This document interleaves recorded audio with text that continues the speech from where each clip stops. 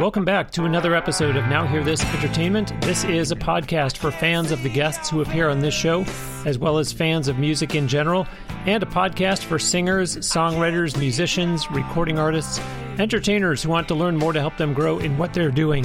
I'm Bruce Wozniak from Now Hear This Incorporated, which provides management, publicity, and related services. The show website is NHTE.net and has lots from all episodes, plus links to social media and podcast listening platforms.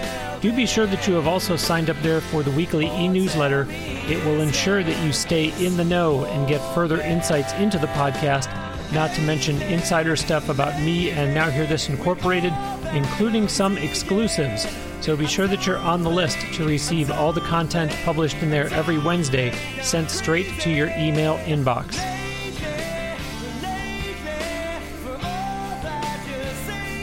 Joining me today on the Now Hear This Entertainment guest line from New York, my guest is a recording artist, multi-instrumentalist, and record producer who is also the founder and owner of the global company ECR Music Group. He is also an activist with iRespectMusic and is finishing up his own next recording project.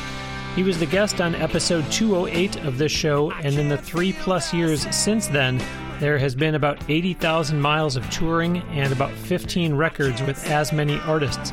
Billboard Magazine said he has, quote, a voice that was made to be heard on the radio, inspired songwriting and passionate performances, end quote. You've been hearing a song of his called Lately. Welcome back to Now Hear This Entertainment, Blake Morgan. Great to be here, Bruce. Thanks for having me. You bet. I'm happy to have you back and catch up on everything that you've been up to since you were last on the show. But let's start first by having you tell the audience all about the song that was just playing called Lately.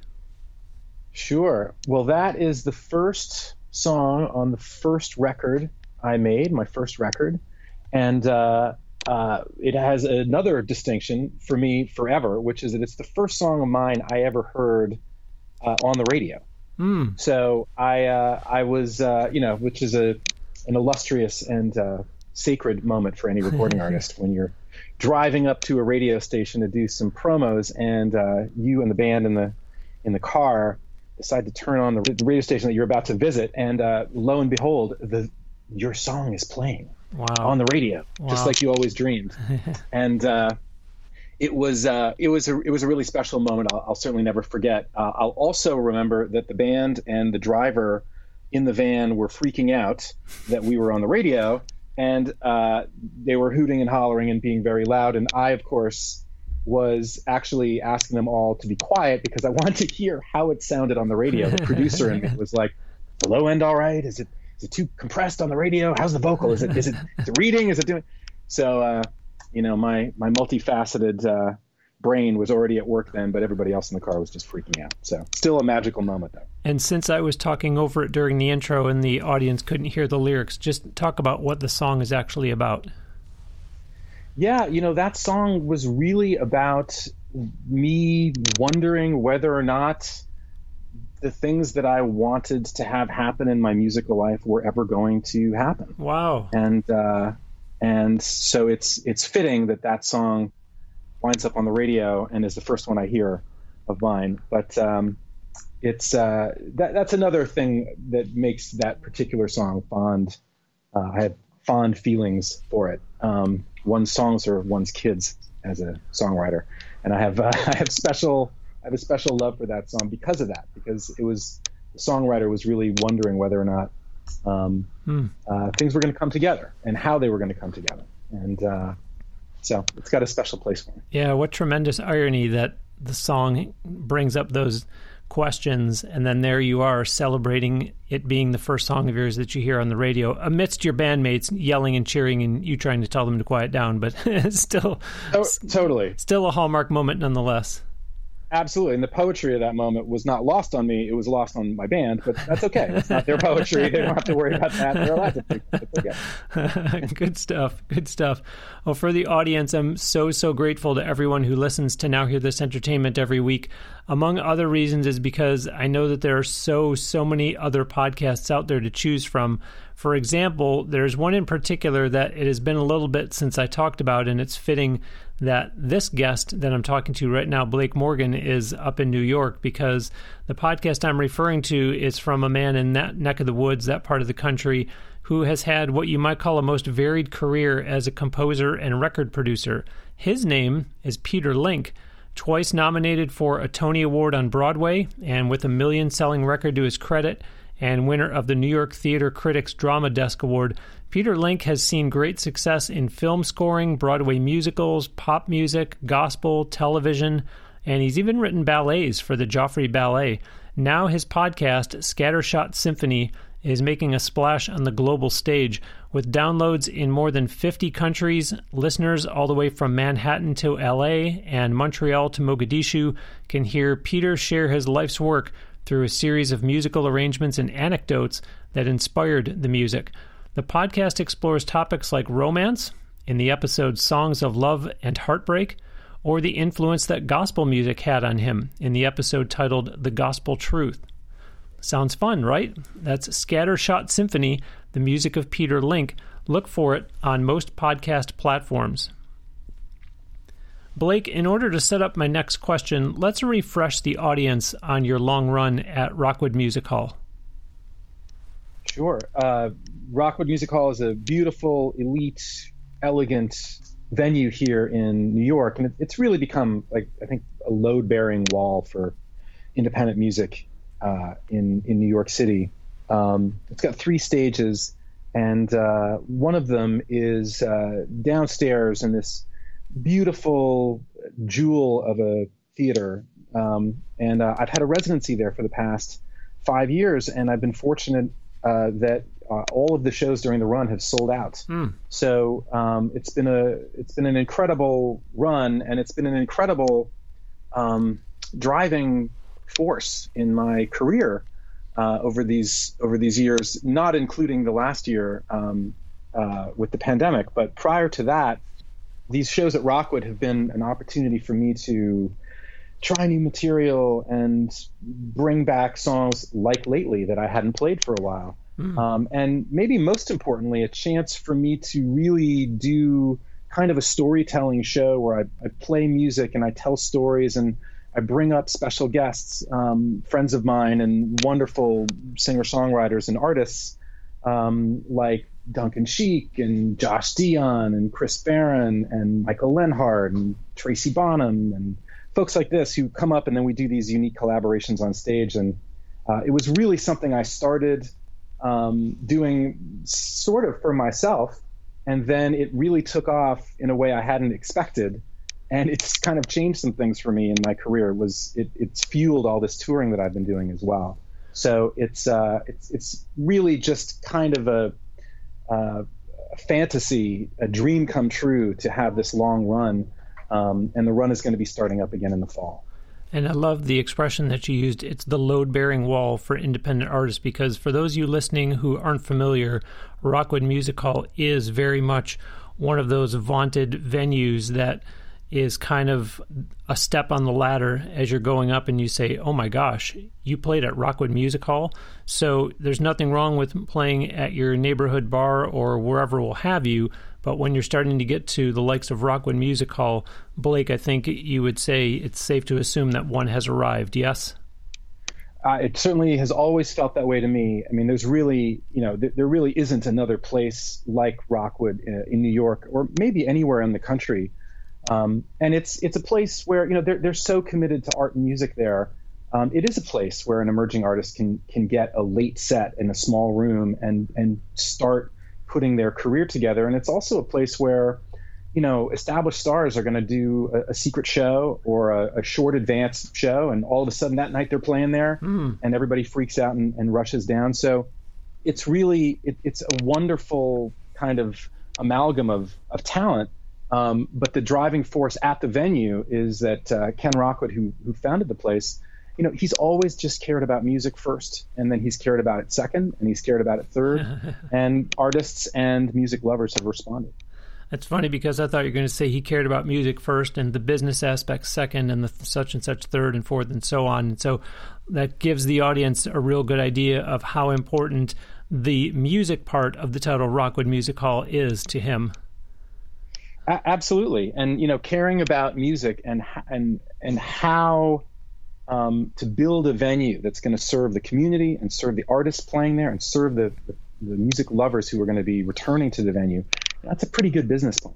And so that's really what he did. He built it with that in mind, step by step. And now it's this 3-stage conglomeration of musical performance and stage. And it's just a really wonderful thing for New York. And for the audience, I think you can hear the great respect that Blake has for Rockwood Music Hall. And Blake, I think you demonstrated that with what you did during the pandemic at a time when a lot of artists either shut down altogether or some of them simply jumped on an Instagram Live or maybe did some kind of Facebook Live or something from their couch in their apartment in front of their computer. Explain to the audience what I'm referring to that you did.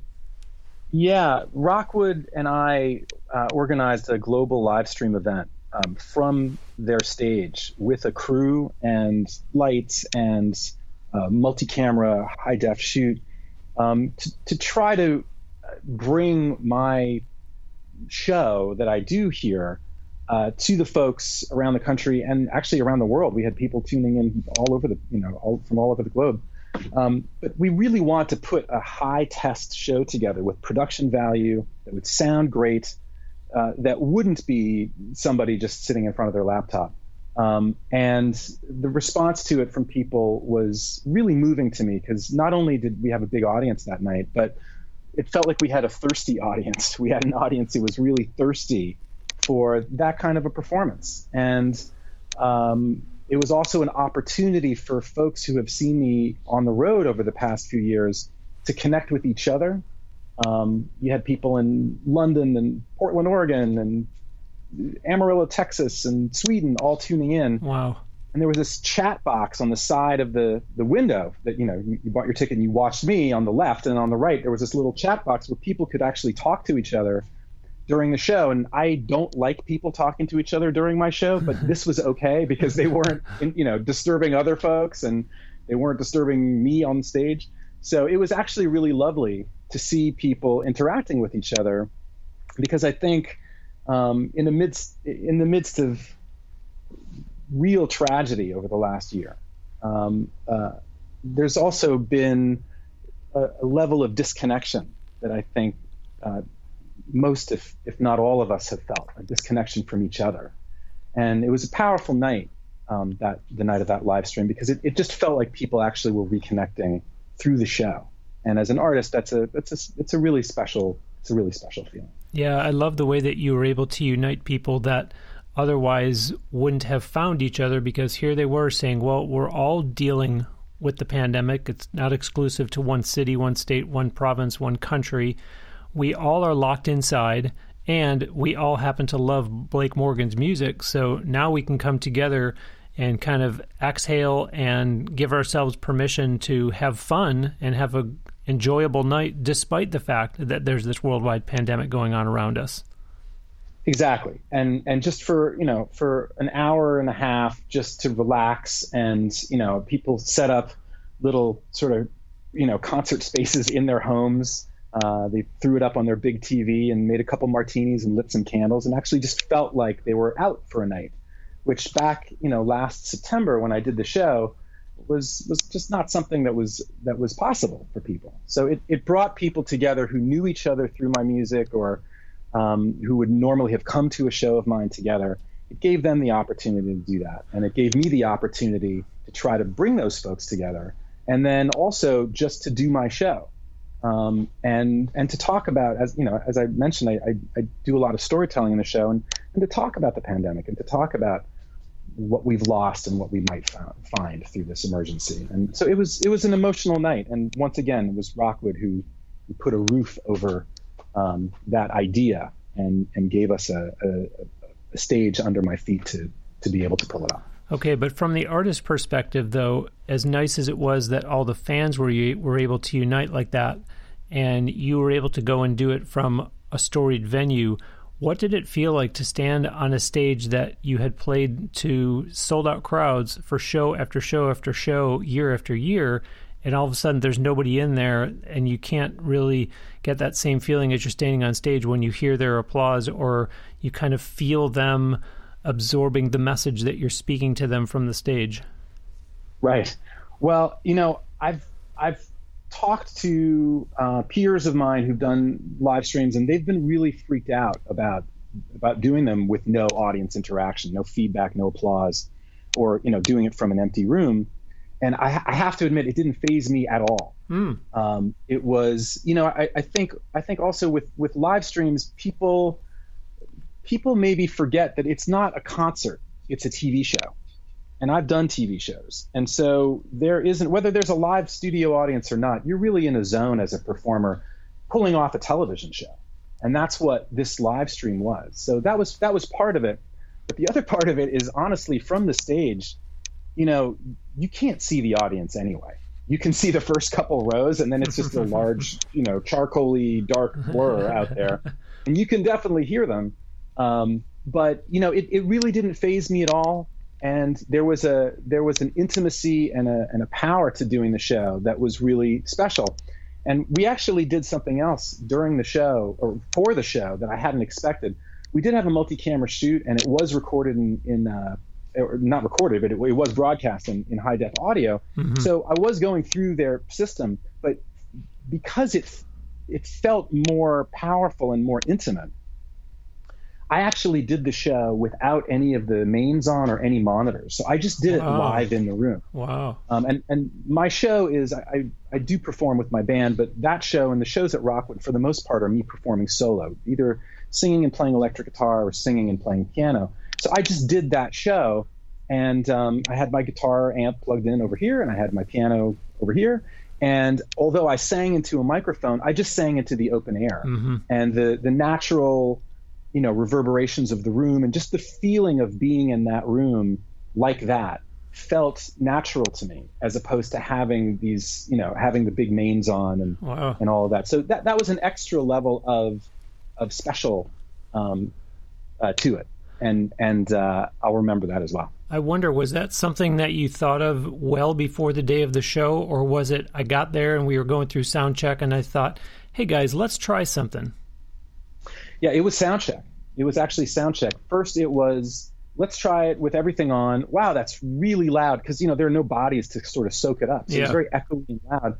And then, then we pulled the monitors, and I was just singing through the mains, and that also felt a little artificial. And so we actually cut the mains for a second, and I just tried singing that way.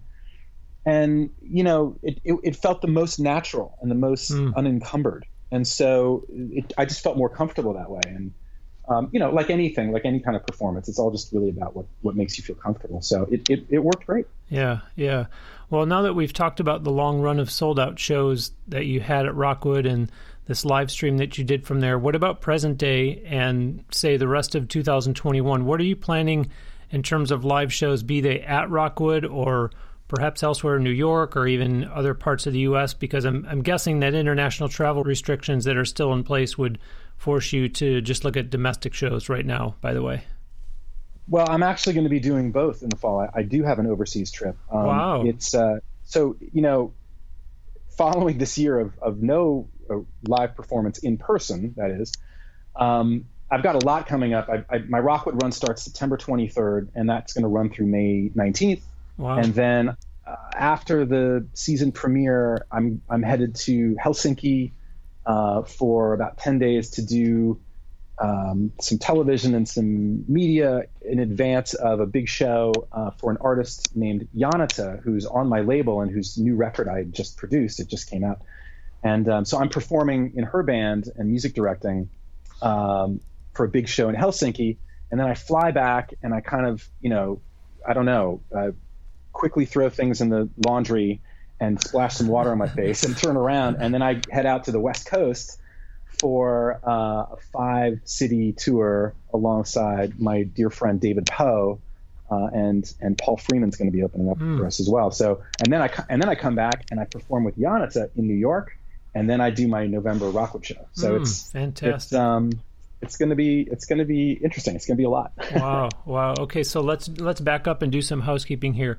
So for openers, you say September 23rd will be your first Rockwood show, and then it runs through May of next year. That's right. So how often are these shows at Rockwood?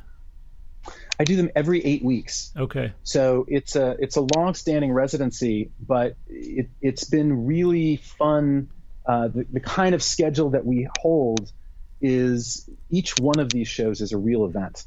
And again, I mentioned that I'll bring in a special guest and we'll create a different show with the two of us playing each other's music together. There've been all kinds of surprises and things that I bring to every show. So each one really feels like an event. And because they're spaced out a little bit, not too much, but a little bit, I think that's one of the reasons that folks haven't gotten tired of me or my show here, because they're each really unique and they're special, and there aren't too many of them. But there's still enough that give people a chance to come to several of the shows each season. So to be clear, when it's once every 8 weeks, when it is time for one of those every 8 weeks, it's one show, it's one night only. It's one night only. Okay. That's right. Okay. And then when you go to the West Coast, where specifically will those shows be? So we are going to start in Seattle. This is in October. And we're going to do Seattle and then Portland and then Santa Rosa and San Francisco, and then we'll finish up the tour in Los Angeles at Hotel Cafe. Okay, and I think you said that then you come back to New York to perform with Janitza. Now, what venue will that be at? That's also going to be at Rockwood. Okay. That's going to be at a different stage, stage 2. Okay. And that'll be a full band show. And that's, it's going to be fun to kind of slide into that in the midst of all the stuff that I'm doing for myself as a recording artist. It's one of the things I do is I shepherd and work with the artists on my label and here in the recording studio where I'm talking to you from today. So sliding into that role and getting to be a part of her band is a really exciting part of what I'm doing right now. So there's a potential teaching moment here for anyone in the audience who is an aspiring performer that hasn't hit this point in their career yet.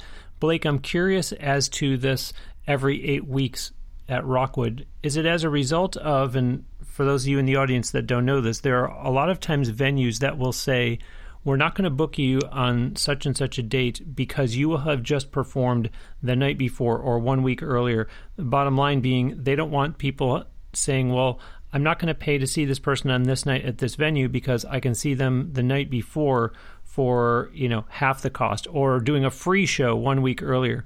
Is there anything around this whole Rockwood arrangement, Blake, that has you going once every 8 weeks, or no? Not really. I mean, the point that you raise is a good one, and folks out there should certainly pay attention to that. But in my case, I'm not interested in playing anywhere in New York City other than Rockwood. Wow. I wear Rockwood Music Hall pinstripes. Like, that's my team. And so that's my home. And stage 3, that beautiful room downstairs, people just know that that's the Blake Morgan spot. That's where it's going to happen. So I'm not really interested in doing a show elsewhere. There's no need. And also when you've got a long-standing concert series with the best, there's no reason to say, hey, maybe I'll mix it up and play somewhere not as late. Good point. So it's the 8 week thing. Really, it's really not about market saturation from another venue standpoint. It really has to do with two things, which is that I'm always in the midst of doing lots of stuff, producing records here in the studio. I might be on tour.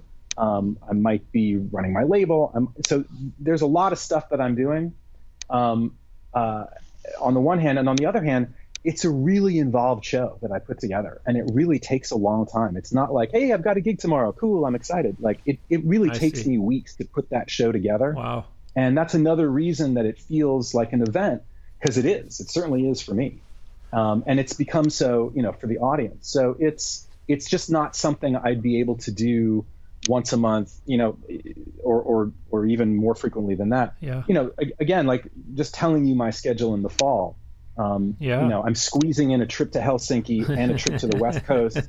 It's going to be about 10,000 miles of touring right there, squeezed in between my two Rockwood shows. There would be no way for me to do it more than that. But when I do book, the upcoming season, as we have, that provides me with windows in between the Rockwood shows to go out and do something else, or to lock myself away in the studio and get something else. True. So clarify for me then, if someone came and saw you on September 23rd, are they going to see the same exact show that they're going to see if they came and saw you next May? And when I see same exact, I mean, okay, set list. I'm not talking about, I'm going to be wearing something different, or, I might do my solo a little bit different in the second song. Set list wise, is it going to be the same or no? No, none of the shows are the same. Wow.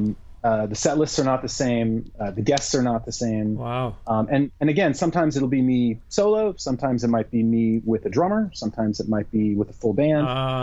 And then, of course, there's the special guest aspect. Okay. So, you may want to come see me, because so-and-so is my special guest. But the truth is, the audience, each of these shows sells out. And they're going to continue to, which is a lovely luxury. But also, we have a lot of people at the shows who come to every show. So a lot of times people will just buy season tickets to the whole thing. Wow. And again, I think, if I did the same show every time, I think that people would like that, and they would, tell their friends and say, hey, this is really cool. But I don't know that they would come back the way that they do with this structure. Right. Because the secret of a residency or of a tour, and maybe of a lot of things musically, is to provide, the audience with three really clear things: quality, uniqueness, and consistency. And consistency is often overlooked. So, my shows are the same, meaning that they've got the same style, they've got the same general idea, they've got the same swerve to them, but they're purposefully different from each other. For me, because I need to grow and I need to change through each of these seasons, but also to benefit the audience, so that they know what they're going to expect on the one hand, but they also know that one of the things that they can expect is to be surprised. Yeah, I like it. There's a lot of artists who, if you ask them, why do you tour, they'll probably kind of shrug their shoulders and say, that's what artists do. I don't understand the question. I have to make money. And in your case, Blake, I just feel like, as somebody who, in the 3 years alone, just since you were last on the show, 80,000 miles of touring, and to do that much traveling, you have to be enjoying performing and not just doing it out of necessity. I certainly do. I do enjoy performing, and I'll underline your point even more strongly, which is that it's actually not 80,000 miles. It's actually 130,000 miles. Wow! So it was 130,000 miles of touring over just about 4.5 years, just right up until the pandemic hit. Wow! And it's about 200 shows over that span, and I did a month-long tour in Germany, and I've been to the UK several times. I mentioned a couple trips to Helsinki, and then here in the States, I've done 2 East Coast tours and a big Midwest tour that kind of touched through the South, and several West Coast tours. So I do love doing it, and there's a part of what came about over those last 4 or 5 years. There's something about it that is genuinely surprising to me. I mentioned, something you can expect and something that would surprise you. Well, that really surprised me, and it's really born from the Rockwood residency. I just hadn't really planned on this being a period of my life when I would be performing so much and traveling so much to perform. But the Rockwood residency, I started that to kind of put myself on the schedule. I work with a lot of artists, and I'm making a lot of really great music with a lot of really great folks.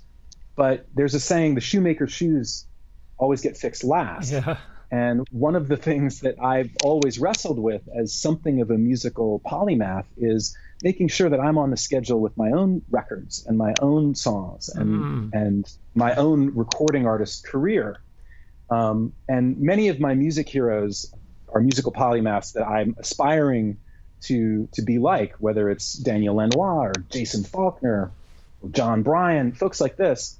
And I've listened to interviews with them to kind of get some tutelage, and they talk about that struggle as well, about them, being on their own schedule to do their own work in the midst of doing their own work with other artists. And I think what the Rockwood residency really did for me is it put me on the schedule. So every 8 weeks, I have to do this show, and it takes me a long time to put it together, as I mentioned. So whatever I'm doing, at some point, the panic sets in, the healthy panic of like, oh my God, I got to put the show together. I'm sorry. Like, can't hang out with you, can't work on your project, can't do this. I got to clear the schedule. I really got to do this now. And it was so rewarding so quickly. And then it started opening up some business opportunities where I started getting opportunities to actually take that show that I've been doing here in New York on the road. And it's been really rewarding, not just from a career standpoint, but from an emotional standpoint, to reconnect with my own national audience and my audience overseas who, I just hadn't been performing in front of for a bunch of years. And it hadn't been a conscious decision, like, I won't do that over the next stretch. It just kind of happened because I was working on all this other music. So it put me on the schedule, and it put me in front of the people who really actually wanted to come and see me play. And so it's been really rewarding, again, on an emotional level, to kind of reconstitute my live audience around the country and in Europe over these 4 or 5 years. So it is something I love doing, and I do love traveling, and I do love performing in people's hometowns, and it's an incredible way to see the world. People always ask me, like, hey, do you want to go away for a weekend? And I'm like, no, I was just away. I don't. You want to go? Don't you ever want to take a vacation? No, I don't. You traveled as much as I had over the last 3 years. You wouldn't want to either. When I have any time off, I want to be here in Manhattan. So it's really been one of those wonderful miracles that can happen in one's career every so often, which is the miracle of surprise, where I got myself into this with the Rockwood show, and I really had no idea where it was going to lead to, and it's led to somewhere really special for me. And I think it's really kind of reframed my entire career. It's just not something I had expected. It's a wonderful result. And listeners, I certainly want you to go back and listen to my first interview with Blake. I'll put a link on the show page for this episode at nhte.net so you can hear what he and I had discussed back on 208. I'm also going to put in a link to episode 381, so 5 weeks ago, when my guest was David Franz, and a similar conversation, because as Blake is very much demonstrating to you, and it's been like this for a while, of course, but the economy has changed such that there's very, very, very, very few artists who that's all they do. And you're hearing Blake Morgan, who is working with other people and runs his own record label and has his own artist career. And David Franz got to a point where he said, I've been working with all these other people and doing all this music. I've never even released anything of my own. And he talked on that interview about, I just had to finally make time for finally putting out my own solo artist project. Blake, also since your prior appearance on Now Hear This Entertainment, there has been about 15 records with as many artists. Who are some of the folks that you've been working with? Yeah, I've made so much music in addition to my new record, which I'm actually in the middle of mixing right now. I'm talking to you from the recording studio where we're mixing the record. But gosh, I just finished mastering this great record by an artist named Electronic Device. I mixed Paul Freeman's new record. I mentioned Yanata's record, Here Be Dragons, which I produced and recorded and mixed and mastered. My friend David Poe, who I am touring with in October, he's got a new record coming out, and I mastered his new single.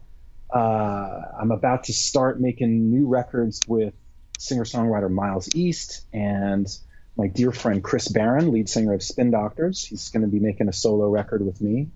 So that's just some of the names that come to mind. But I always seem to be in the middle of making somewhere between 2 and 3 records with folks, and we just kind of chip away at them as we go.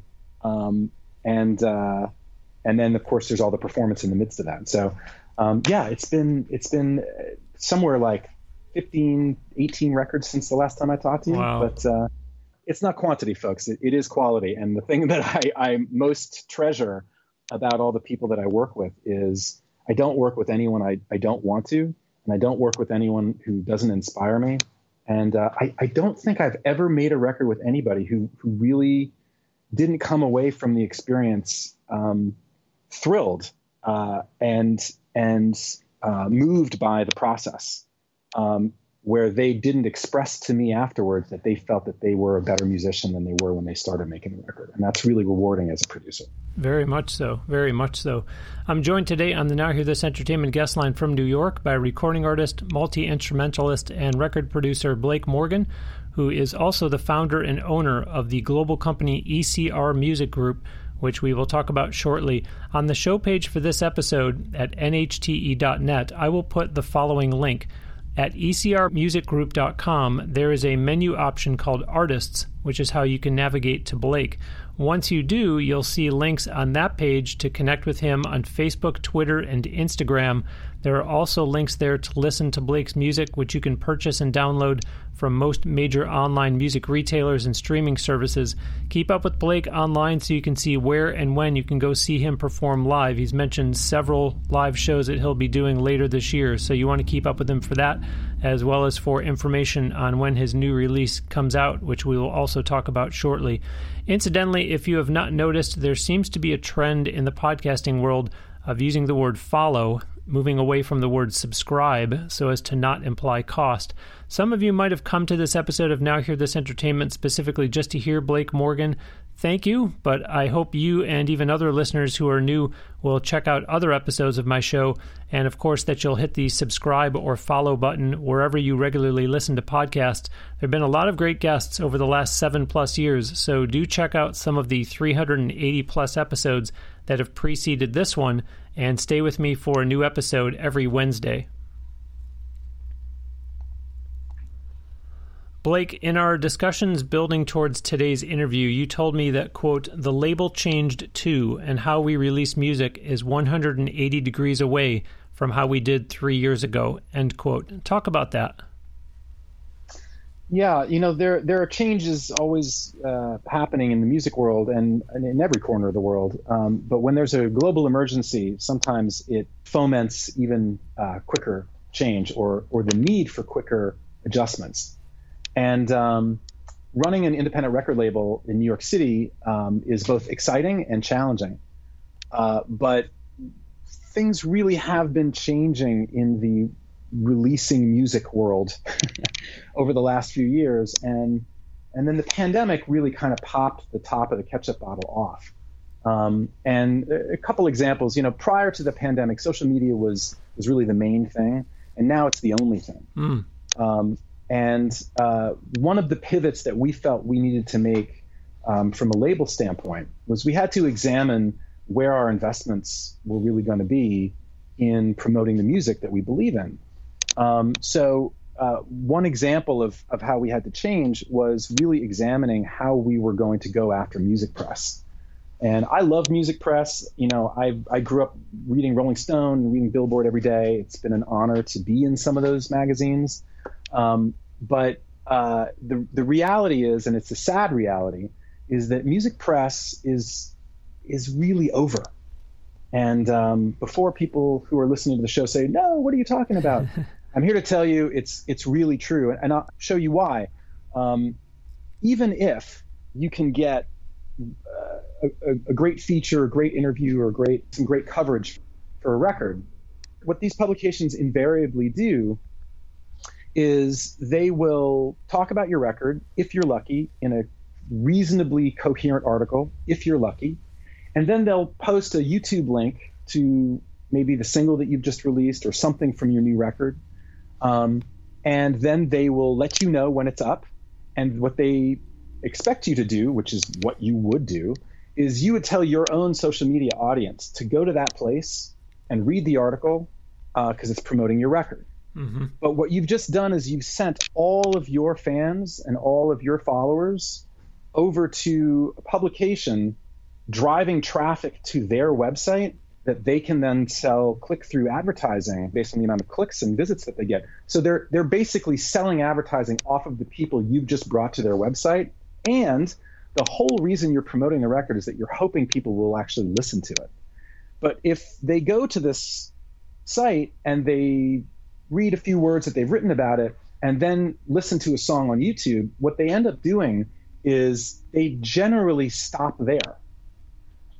Sure, super fans will go on from there, but the people that you're trying to turn on are always the new people outside the tent that you could have reached anyway, right? Yeah. And so what you've done is you've just funneled people to a third-party website where you're making money for them, and then people are clicking on a YouTube link where you won't make any money. And also, if they feel like they've listened to it at YouTube, they feel like they've listened to it, thereby sort of skirting all of the streaming services, which is where the real battle is at. As a recording artist and as a record label, what you're now really trying to do is you're trying to drive traffic directly to streaming services so that you can ping their algorithms, maybe get some editorial coverage there inside the gated community of that streaming service, and also drive up your numbers. Because the reality in 2021, and I say this as a music rights activist, the reality is that my power as a recording artist comes from my numbers. And if I don't have numbers, I don't have anything, right? And that's true for live performance. It's about rear ends and seats, folks. That's what it's about. And when it comes to my power as a recording artist in the world, that simply is tied to my numbers. And today, those numbers aren't records sold. It's how many streams you get at each of the platforms and why and where they're at. So if you're funneling your traffic to Pitchfork or Brooklyn Vegan, two music sites I really love. But if you're funneling your audience to them, you're actually hurting your own chances of building your career, unfortunately, because you're creating an end around to what you actually need, which is that you need people to go directly to the streaming services and pre-save your single, pre-save your record, and then download it or stream it, add it to your collection so you get those saves. It's those numbers that matter the most. So it's a really sad day, honestly, in music, where music press used to be the gatekeepers, because those are the folks who knew something. Those are the cool kids in high school who grew up loving music and maybe didn't play an instrument, but they all wanted to be Lester Bangs or someone else who was cool, right? And really write about music and really care about it and really critique it in an effective way. But the truth is the gatekeepers now are the streaming services. And although that's a game that I loathe, it's a game that I have to play. Yeah, I was going to ask you, as a business, how did ECR Music Group pivot to say, okay, we're no longer putting this big emphasis on the music press? Where did you shift your focus to instead?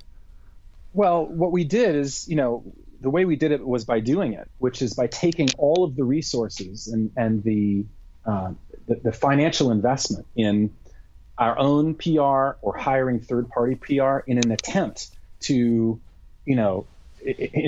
appeal to the music press gods, where maybe we get a few reviews for a single or a record that we're releasing, which then wouldn't amount to anything. We'd get some cool press quotes, but it wouldn't drive anything for that record.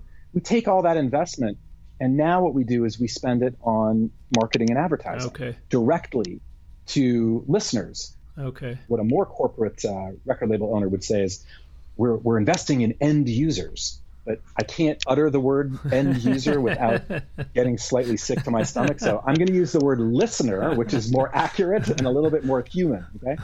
But that's the thing. It's, we can target folks, I mentioned Yanata earlier. So what we would do with something, with her record or a single from her catalog is we target fan bases of folks who we think would be into her music.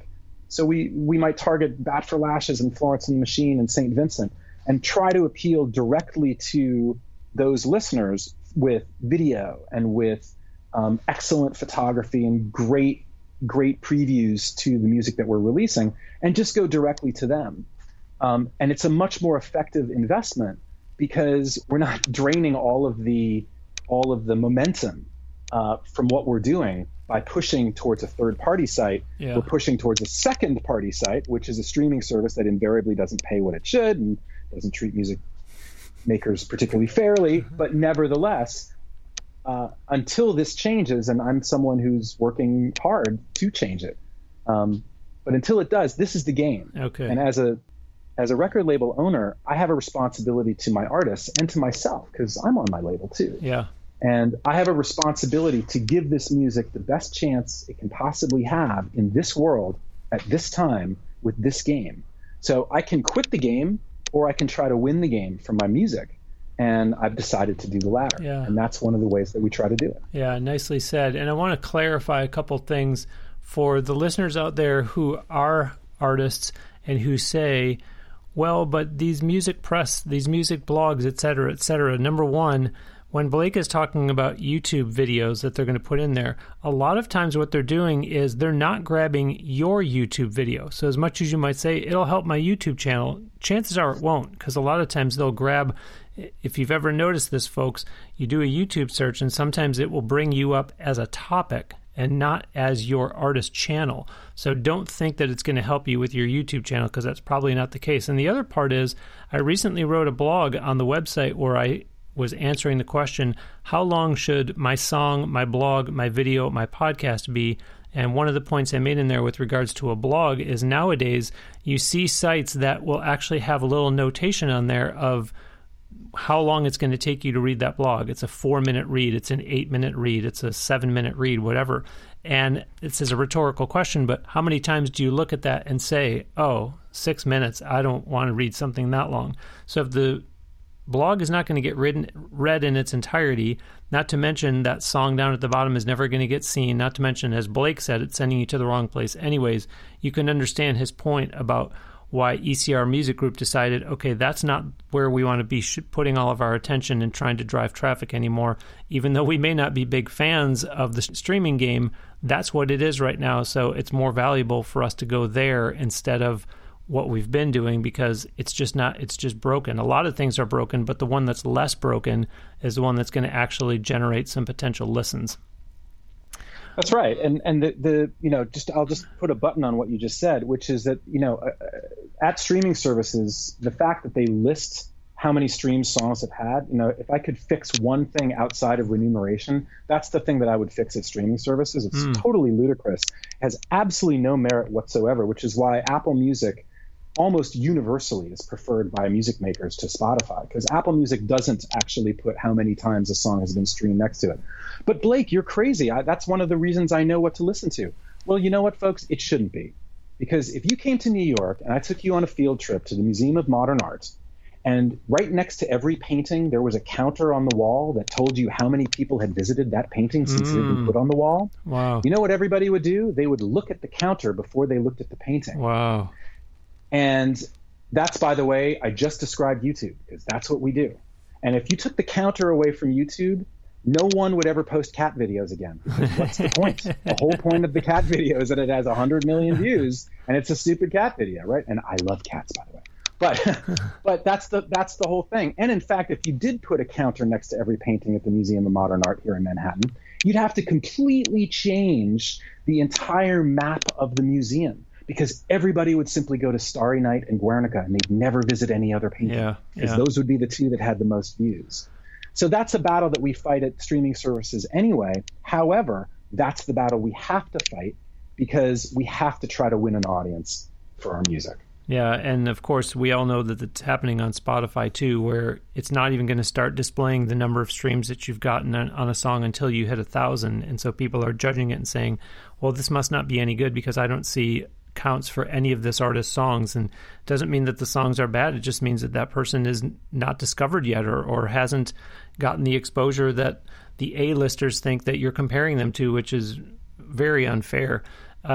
We need to move on, and trust me, folks, if you go back and listen to my interview with Blake on episode 208, you'll hear some other opinions about streaming from him there. Blake, there was another statement you made to me as part of the preparations for this interview. You said, quote, Primarily, my view of how all these facets of my musical life intersect has elementally changed since we last spoke. In kind of I'm getting used to the idea that what I'd shot at for my career, or always said I was shooting at, has arrived, and it makes me equally excited and nervous, end quote. So I'm really interested to hear you elaborate on that.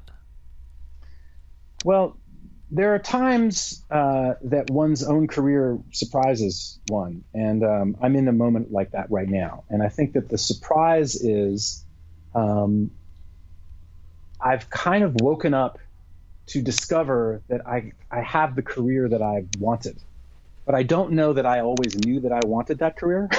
So I'm surprised at having arrived here. And yet I was always trying to arrive here. And that is both exciting and scary because, I'm a recording artist and songwriter, and I'm a record producer and a studio rat. and I'm also a label owner, and I've wanted to be all three of those things. And, it's an enormous challenge for me to try to do what I do musically at a high level, and there isn't a real blueprint for what it is I'm trying to do. But I mentioned a hero of mine, Jason Faulkner, who is a wonderful recording artist and producer, and has made records with Paul McCartney, and he's been in Beck's band for years, and he's been in St. Vincent's band for years, and he's something of a beacon for me. And I actually listened to an interview that he did this past year, where he was asked, he has a new record coming out, and it had been a little while since he released another record, and why had it taken a while was the basic question. And he gave an answer that was so simple that really meant a lot to me. It was really it stayed with me. And what he talked about was that it's not that he really wears so many different hats musically, it's that he has to have these alter egos to do what he does.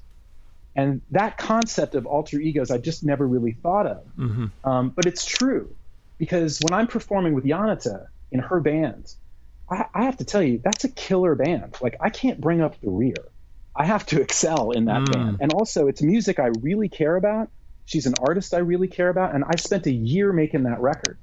So I want to come through, and there's a reason I'm in that band, because I can do certain things that will be valuable to the team.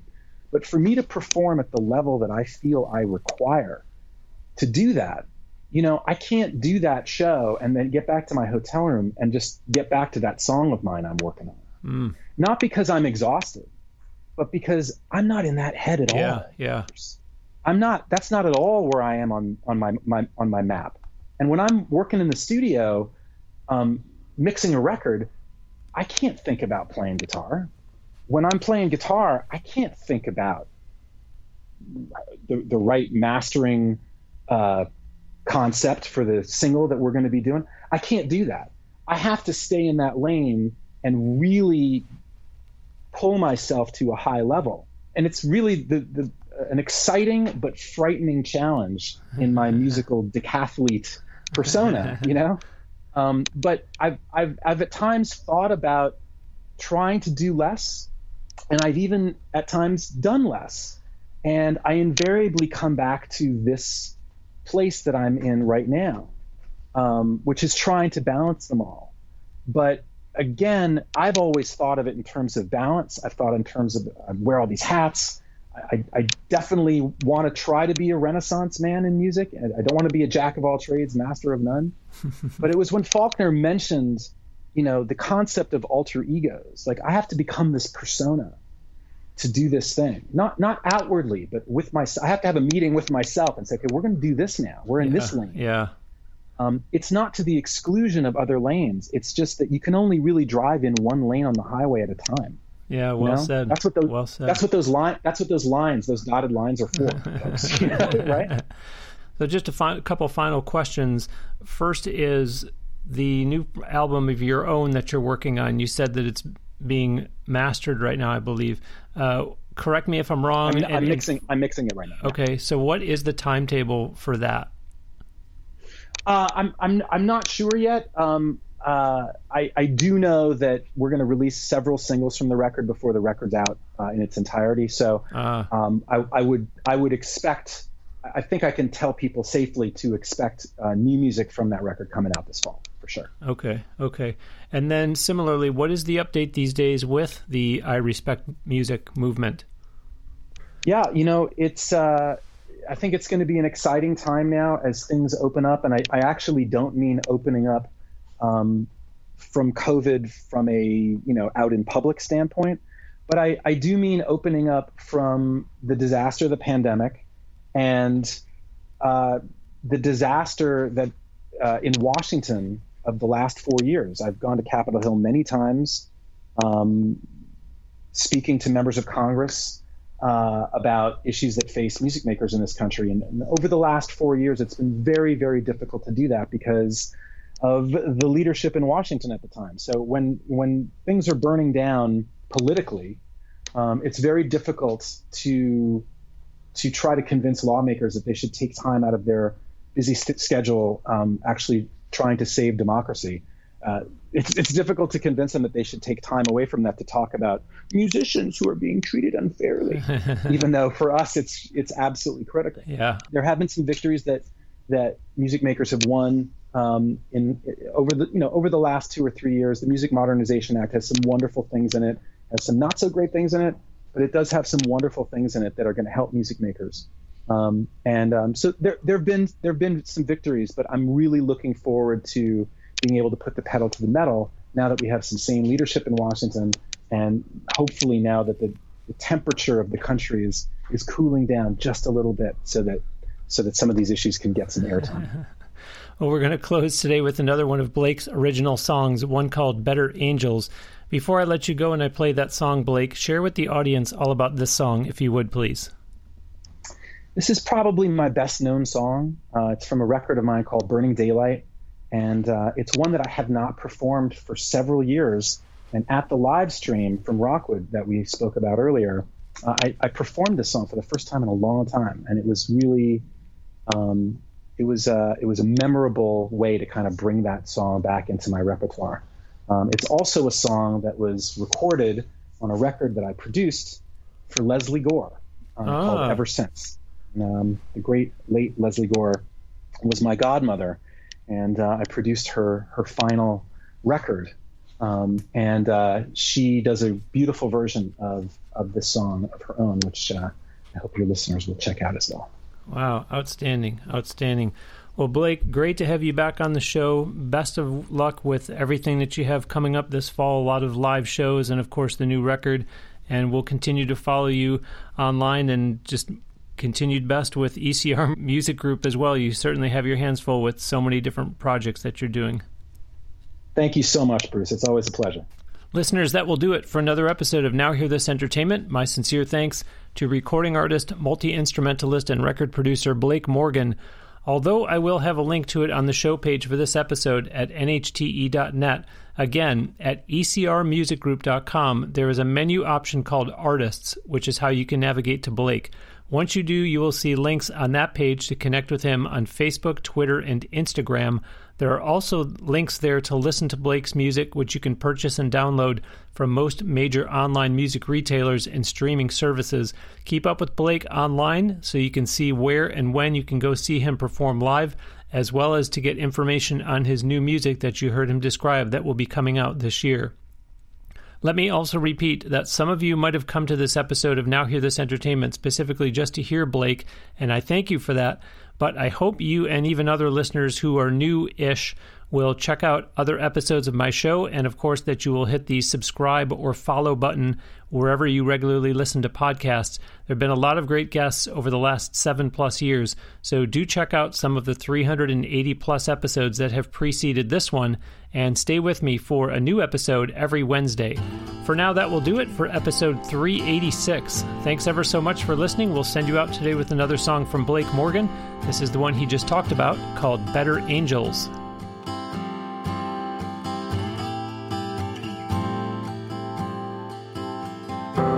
It's not like I haven't tried and tried.